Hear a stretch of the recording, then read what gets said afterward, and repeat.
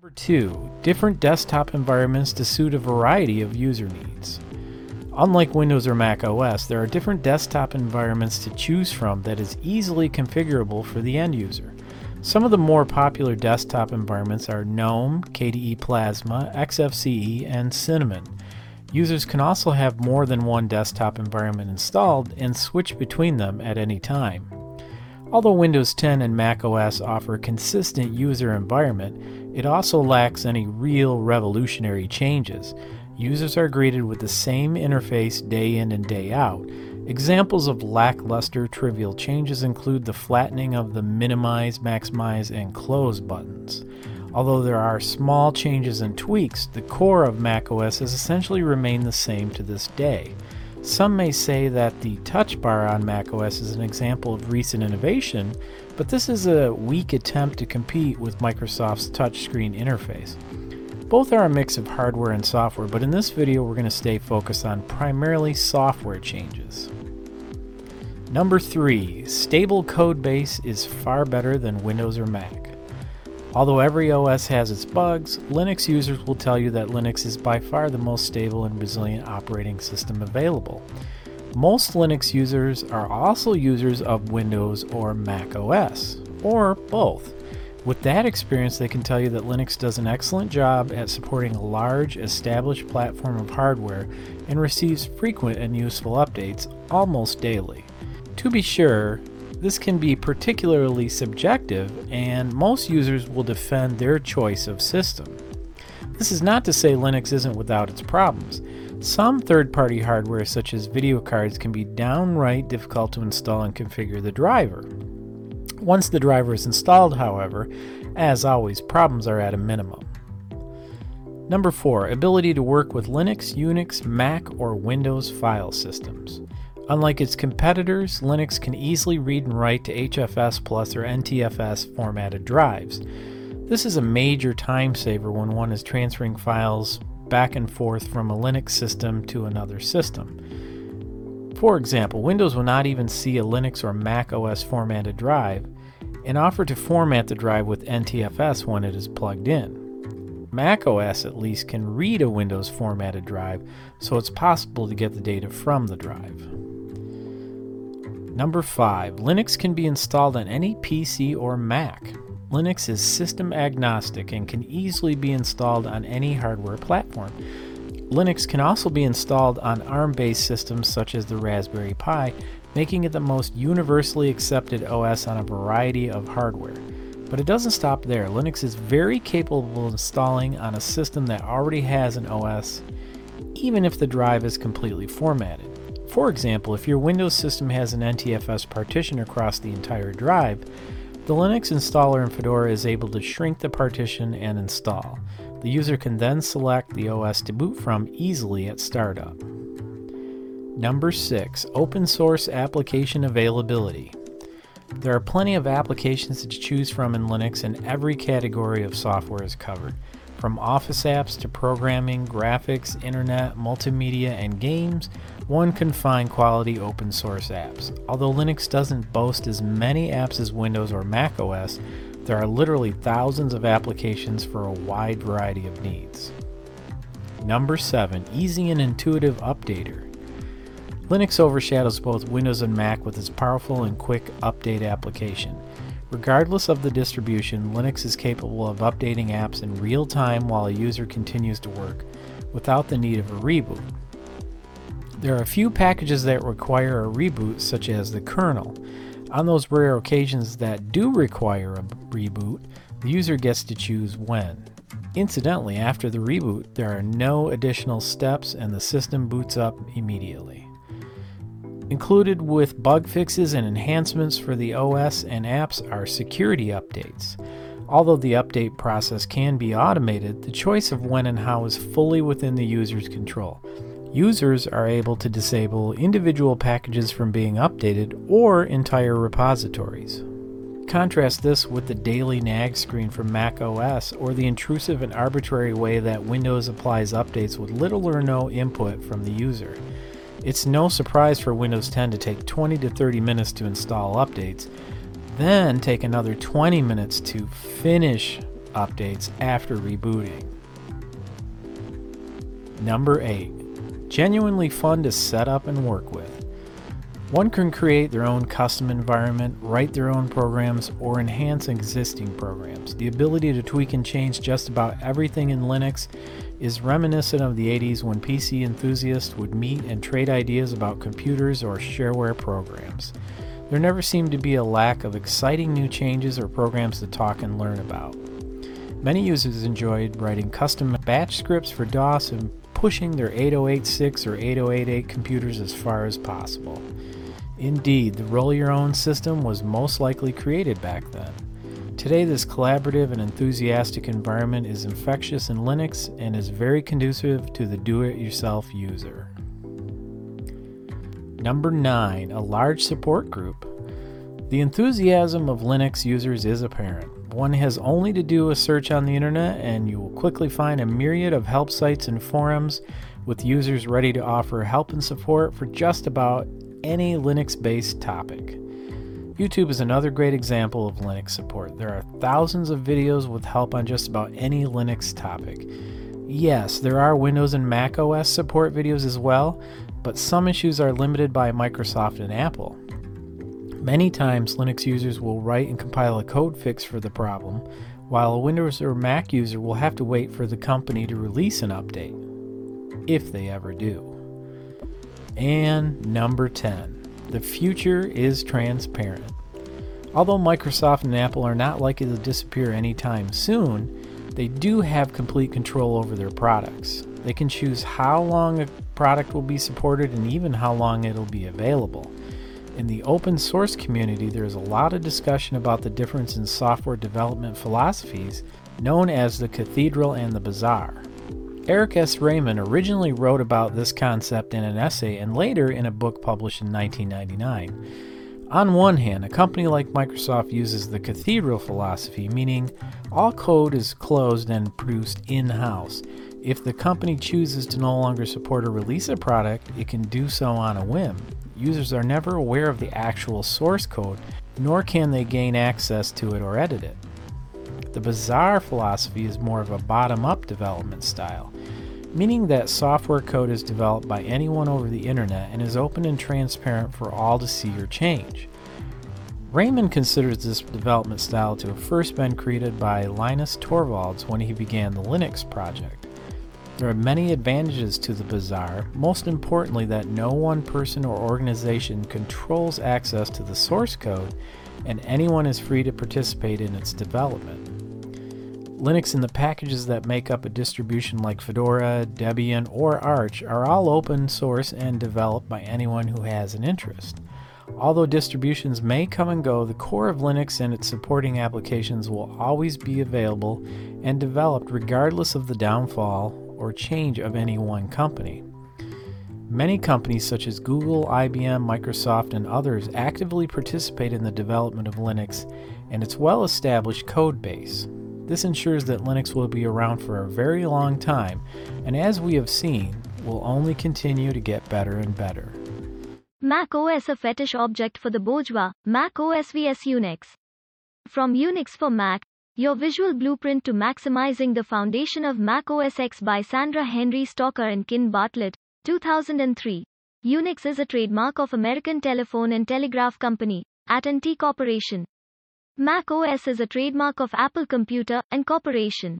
You can get full use out of your macOS X computer by learning the ins and outs of the Unix operating system. Even though you may not know it, you use Unix every time you turn on your macOS X computer, because at the core, macOS X is Unix. The original version of Unix was created in the 1960s in the Bell Labs of AT&T by researchers who devised a multi-user operating system for large mainframe computers. BSD Unix system from AT&T. The Unix system spread to research universities that quickly adopted it. The University of California, Berkeley, was one of the earliest adopters and developers of Unix. The staff and students at Berkeley added many more features to this ever-evolving operating system.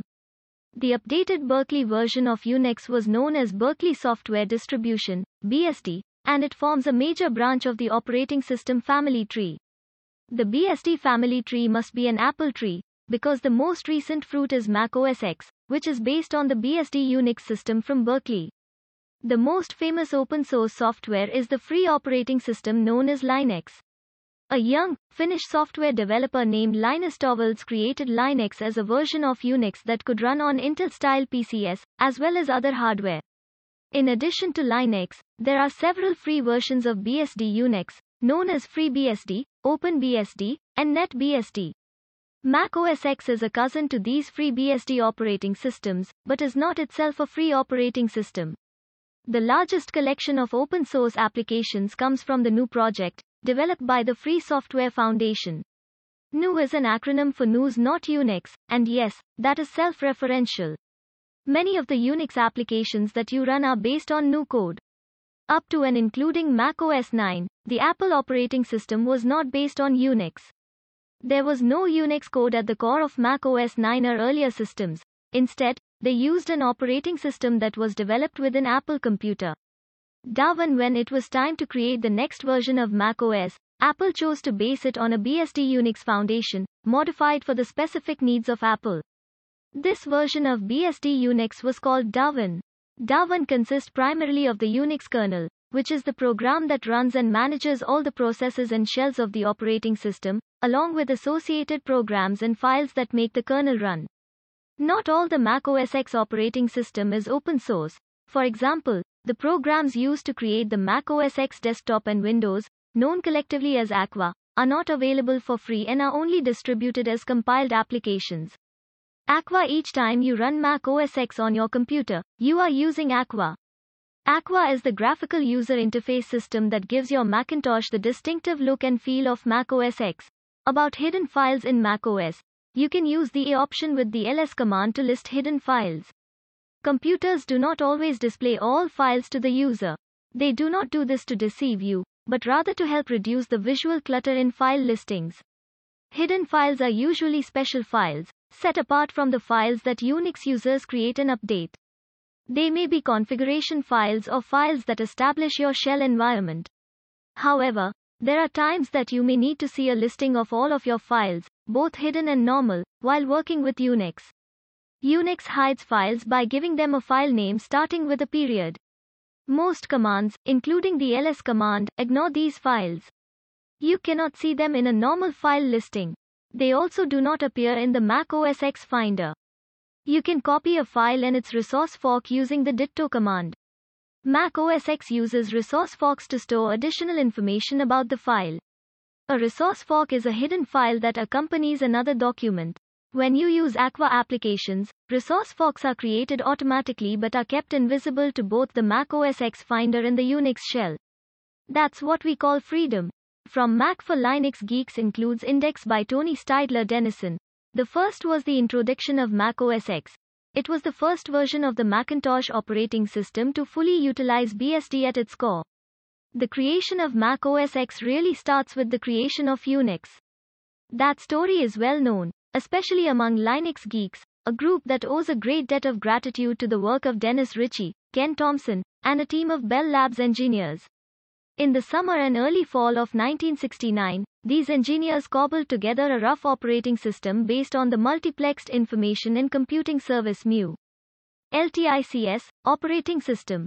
Multics was a project taken on jointly in 1966 by Bell, General Electric, and Massachusetts Institute of Technology MIT, but dropped in 1969. Like so many technical projects, work on the Unix system began with an informal discussion. Ritchie, Thompson, and fellow Bell Labs engineer Rudd Canaday met to talk about the project in the summer of 1969.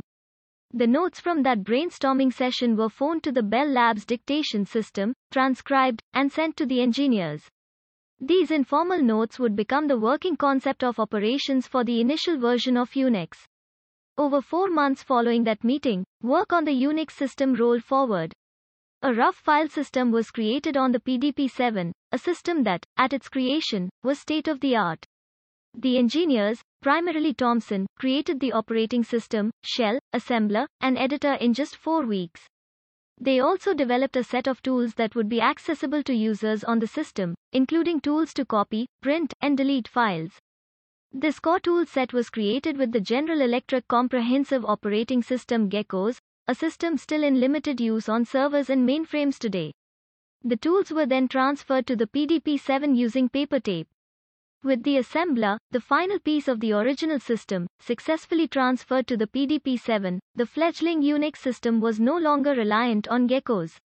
Unix was completely self-contained, with the full capabilities to develop and build new tools for the system included as part of the system itself.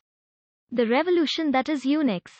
Macros and pipes. Two more milestones in the development of Unix were accomplished in the years between 1970 and 1975.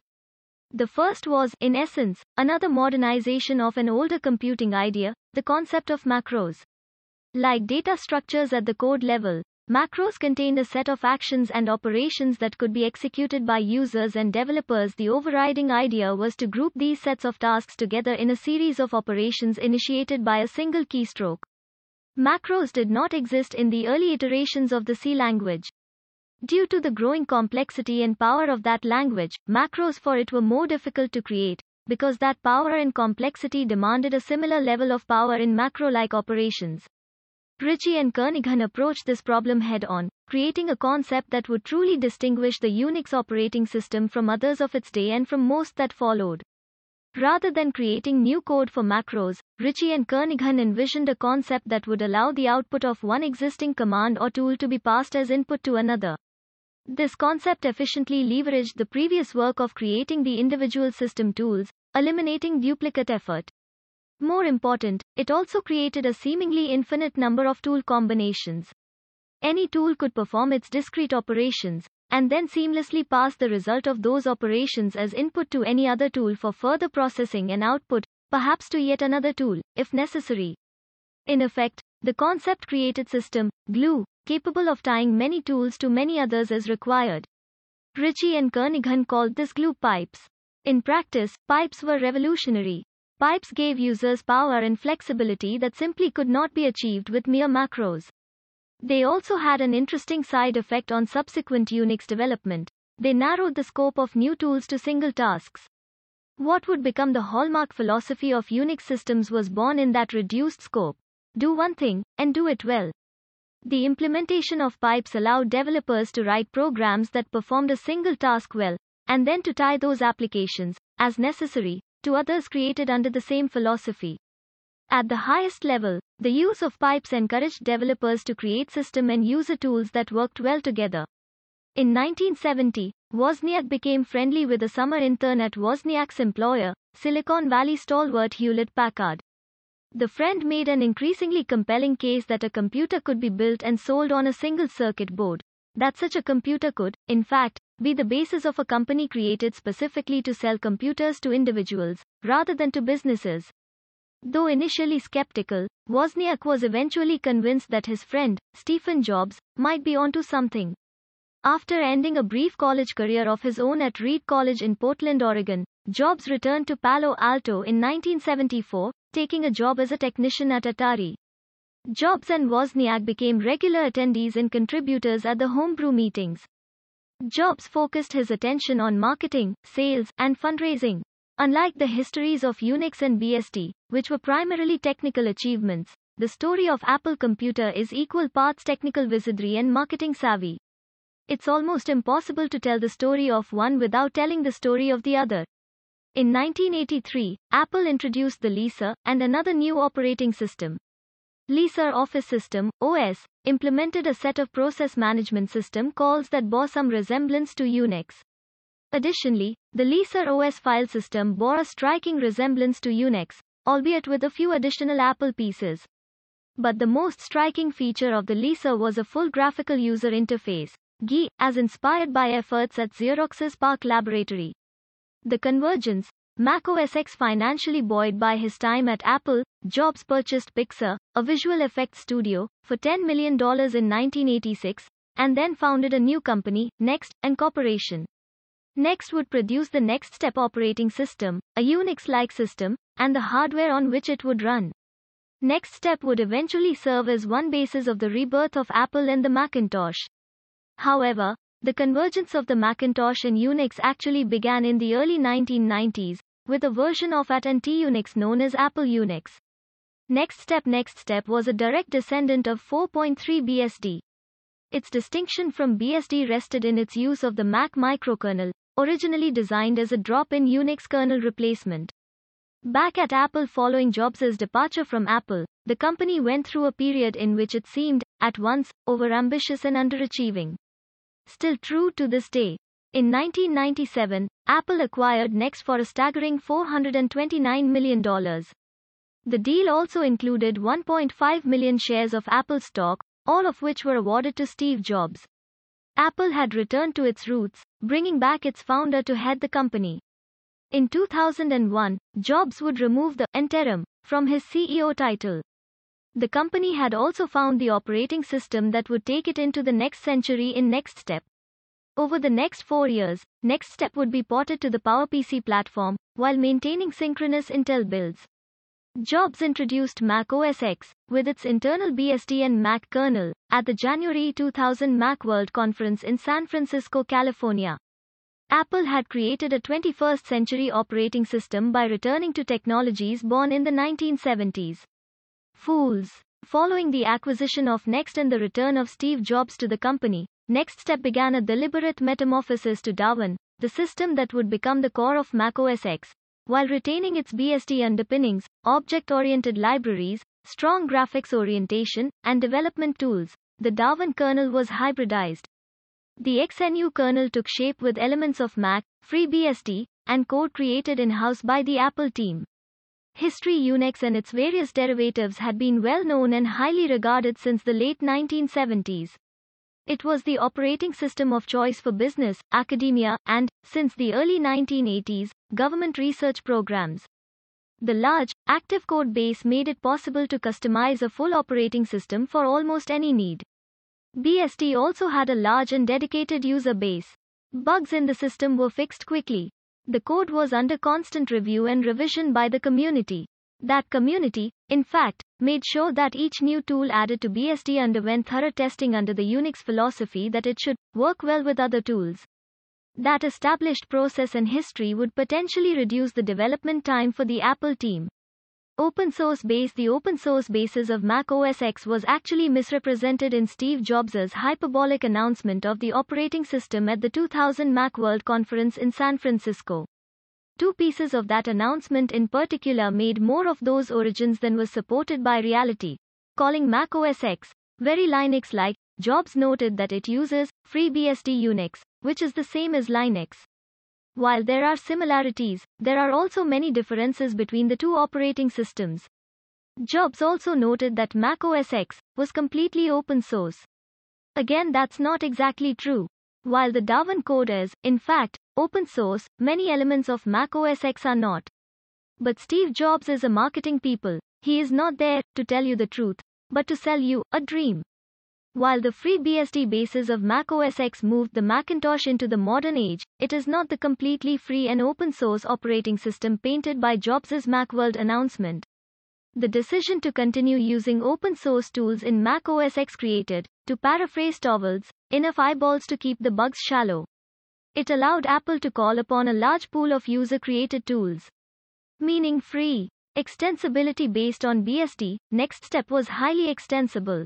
The basis of Next Step was BSD's native C. The power of C had already been proven and could be extended easily as the operating system grew to meet new demands. The full set of Unix user space tools available in FreeBSD is available in macOS X natively. As already noted, the core of macOS X is based on FreeBSD and is a true Unix. BSD, Linux, and macOS X are clearly branches straight from a single taproot, the Unix operating system. Let's go back one more time to the origins of macOS X. It began its life as Next Step, which was a direct descendant of OpenBSD, Unix through and through. The core implementation of BSD in macOS X is Darwin. macOS X is compatible with the single Unix specification version 3, is certified Unix 03 compliant, and is fully POSIX compliant. The systems share a common ancestor, after all, in Unix. BSD is Unix. macOS X is based on BSD, although it also contains quite a bit of proprietary code. You'll recall that BSD is a direct fork of Unix, created by students at UCB. That fork took shape beginning in the late 1970s, with BSD development proceeding in a path parallel to that of Unix.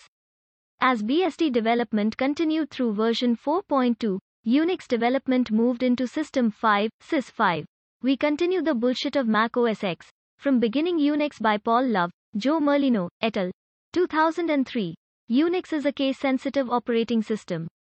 This means that the case, capitalization of file and directory names matters. In DOS or Microsoft Windows systems, you can type a file name with no regard to the capitalization. In Unix, you must know the case of the file or directory name because you could have 3 different files named real_file, real_file with a capital R, or real_file in capital letters. Mac OS X is a case insensitive. This means that on Mac OS X there is no distinction between naming a file real_file, real_file with a capital R, or real_file in capital letters. From macOS Support Essentials 1012 Apple Pro Training Series, Supporting and Troubleshooting Mac OS Sierra by Kevin M. White and Gordon Davison. About Unix commands. Mac systems have long been both POSIX and Unix 03 compliant.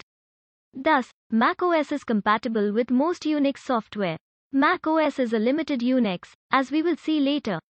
Hidden items. The root level of the Mac system volume contains many resources that Unix processors require and Unix administrators expect. Apple made the wise choice of configuring the Finder to hide these items from the average user. On a daily basis, the average user, and even most administrator users, does not need to access any of these items from the graphical interface. Realistically, the only people who even care about these normally hidden resources are going to be using the command line interface via terminal to do their work anyway.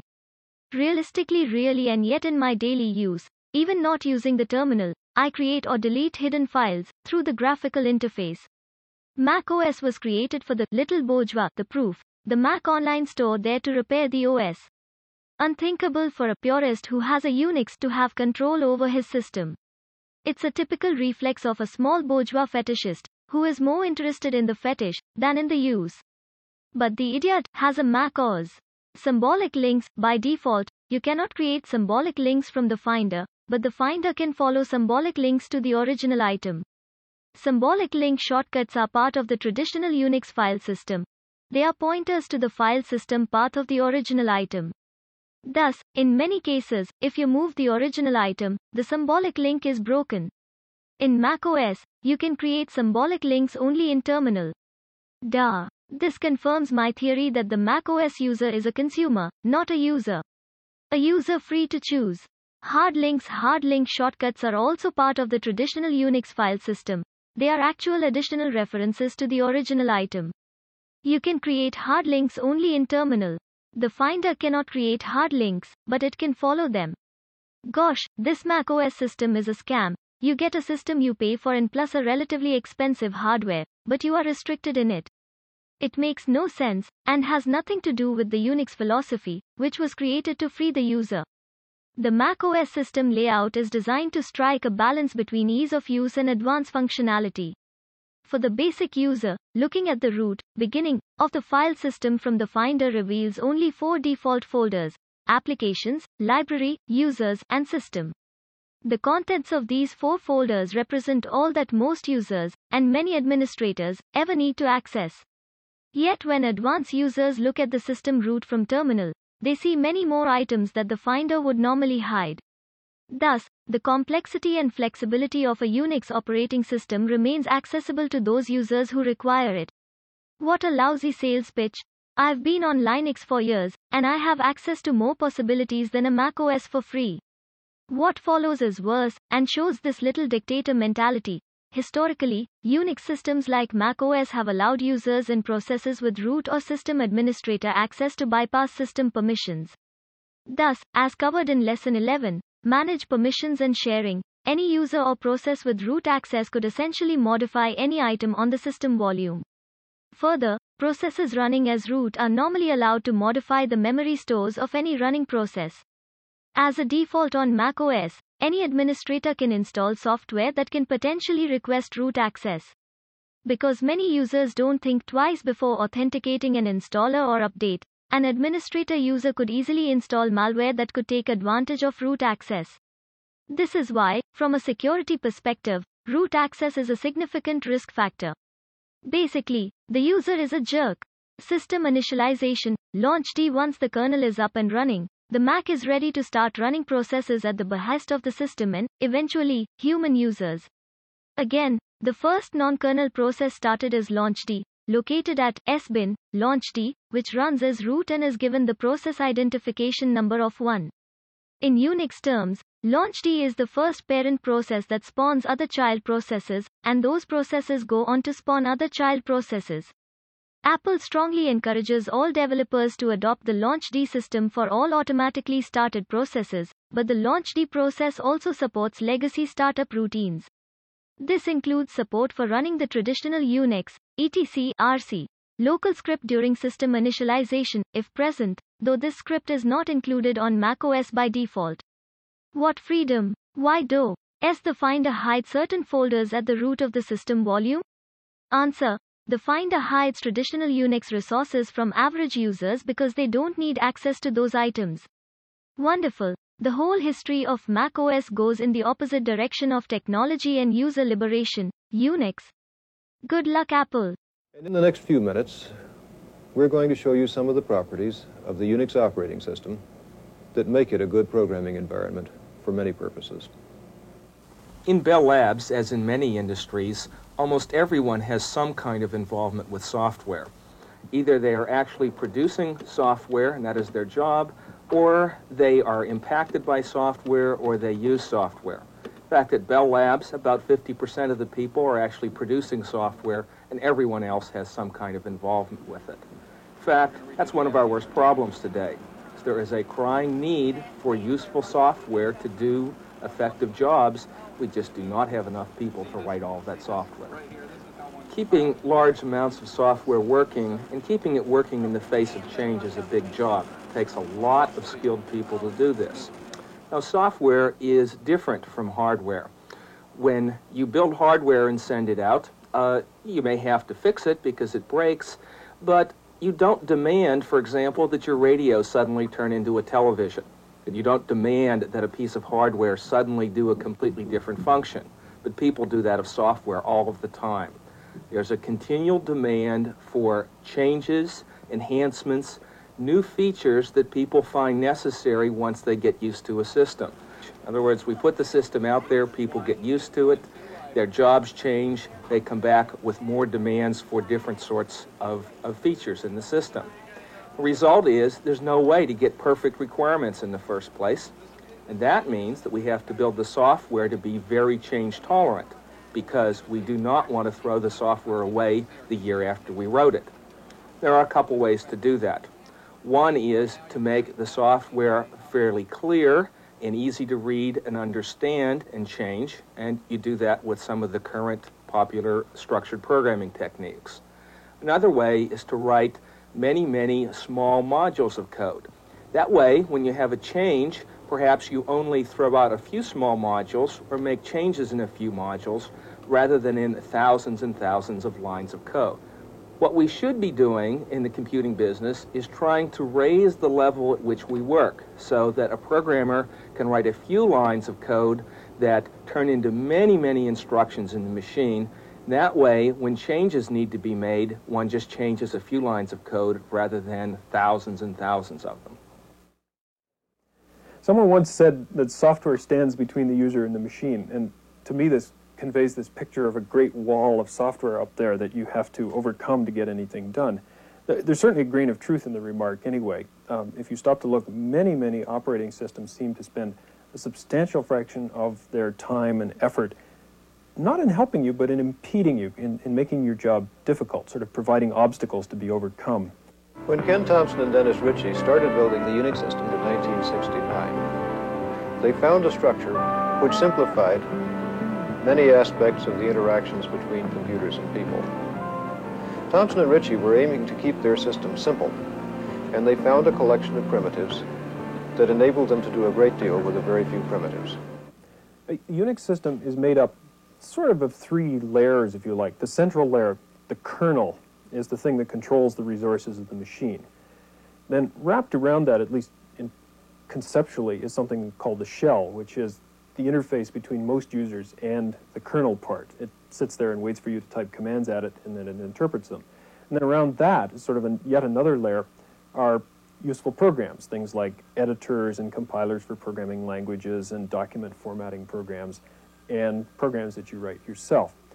And what you can do is to think of these Unix system programs basically as, in some sense, the building blocks with which you can create things. And the thing that distinguishes Unix system from many other systems is the degree to which those building blocks can be glued together in a variety of different ways, not just obvious ways, but in many cases very unobvious ways, to get different jobs done. The system is very flexible in that respect. I think the notion of pipelining is the fundamental contribution of the system. Is you can take a bunch of programs, 2 or more programs, and stick them together end to end so that the data simply flows from the one on the left to the one on the right. And the system itself looks after all of the connections, all of the synchronization, making sure that the data goes from the one into the other. The programs themselves don't know anything about the connection. As far as they're concerned, they're just talking to the terminal. So you notice that I did that whole job without writing any programs at all. The whole thing is cobbled together out of programs that already existed. And all I did was to use the fact that the system provides this mechanism of the pipeline so that I can take programs and stick them together one after another to get my job done. And I think this is one of the reasons why the system is so productive, that there's a large collection of things that people have already built that we use, and as we build our new things, then they become part of the repertoire of things that people subsequently can build on. Unix systems has many features which make it easier for the programmer to write programs. These include formatless files, the hierarchical directory structure, the ability to pipeline the output of one command as the input of another, device-independent I/O. All of these things make programming considerably easier than on most other systems. The heart of the system is really the file system, the ability to store information for extended periods of time. And one of the reasons the system works as well as it does is that the file system is well designed. And many systems, you have to say an awful lot about a file before you can do anything with it. You have to say where it is and how big it is and what kind of information that's going to be in it. All kinds of things that are basically utterly, completely irrelevant. Here, you don't have to do any of that. A file is as big as it is. It doesn't matter where it is as long as you know what it's called. And so you basically don't have to think of any of those complexities that you have in other systems. When you want information in a file, you put it there. When you want it back, you get it out again, and you don't have to think about size or number of records or number of fields or anything like that unless it's really germane to your program. For most purposes, it's utterly irrelevant. A file is simply a sequence of bytes. Its main attribute is its size. By contrast, in more conventional systems, file has a dozen or so attributes. To specify or create a file, it takes endless amounts of chit-chat. If you want a Unix system file, you simply ask for a file, and you can use it interchangeably wherever you want a file. The Unix system consists of a hierarchy of directories, which a directory is simply a file that contains the names of either other directories or files. And this whole thing goes on recursively. When you log into a Unix system, you normally are sitting in a place that's called your home directory or your user's directory. And I can say pwd, which means print the name of my working directory, and it'll tell me where I am. It says at the moment that I'm in user bwk. And that's where I start when I log in. Now, I can go up a level in that. I can change to parent level. And now, if I print my working directory, I'm in /user. And I can go up one more level to the root of the whole file system.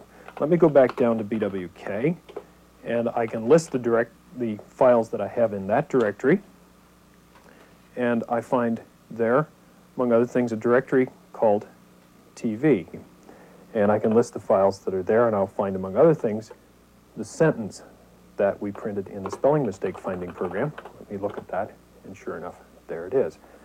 So as you can see, the file system hierarchy makes it possible for users to organize information into its natural grouping and to go up or down and find things quickly and easily. Another nice feature of the Unix programming environment is the concept of input-output redirection. Normally, when you type a command, the output from it goes to your terminal, and the input comes from your keyboard. However, the shell can be told by a simple notation that when you run a program, you wish the output to be directed into a file, or that the input be taken from a file.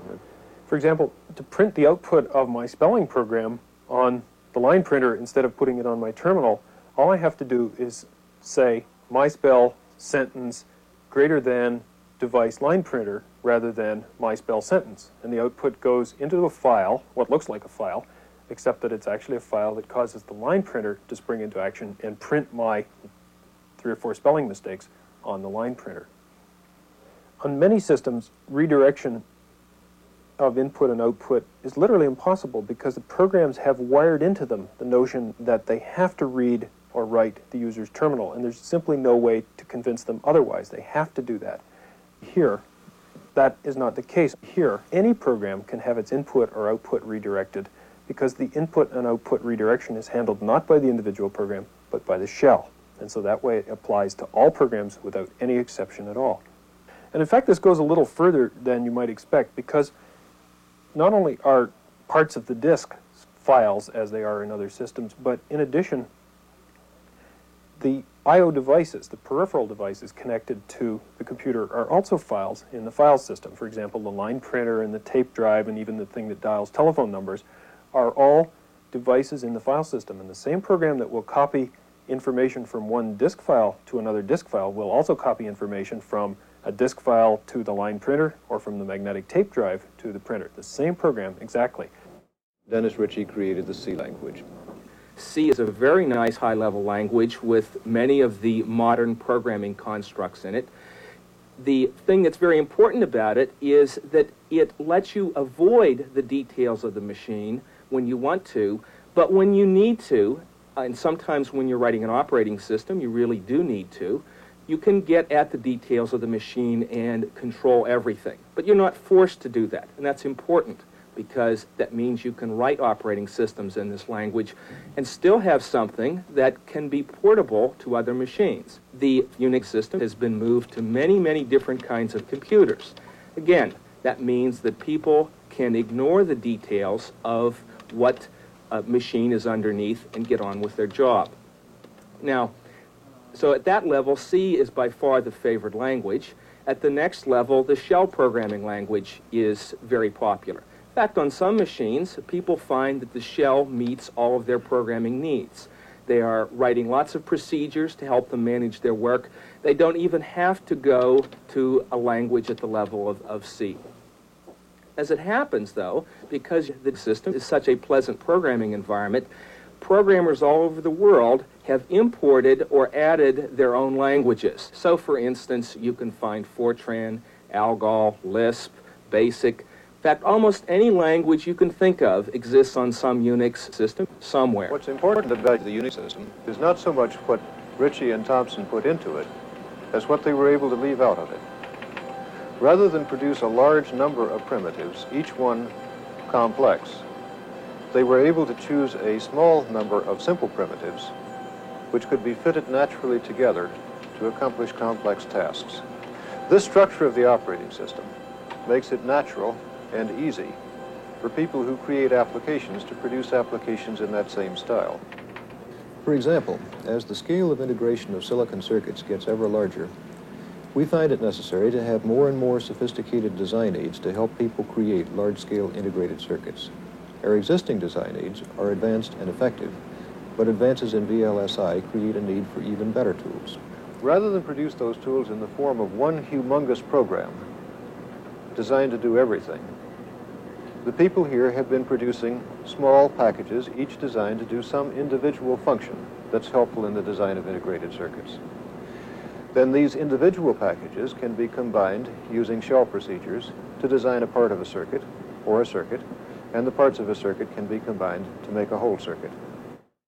After these equations have been processed, it's then necessary to worry about the geometric layout of the circuit. This is done in the next two portions of LGen. The first program worries about the ordering of these columns. It uses a technique called graph partitioning to attempt to iteratively come up with a good solution to what is in fact an extremely difficult problem in theory. After the columns have been ordered, then the tracks where the signals run are laid out as well by another program. And finally, in some sense, we now have the circuit designed, and it's simply a question of realizing it with the particular rules for our fabrication process. And that is done by a fourth program. So once again, we have an example of taking a very complex problem, dividing it into pieces, representing each piece with a separate program, and then using the facilities of the Unix system to glue the pieces together into a coherent whole again.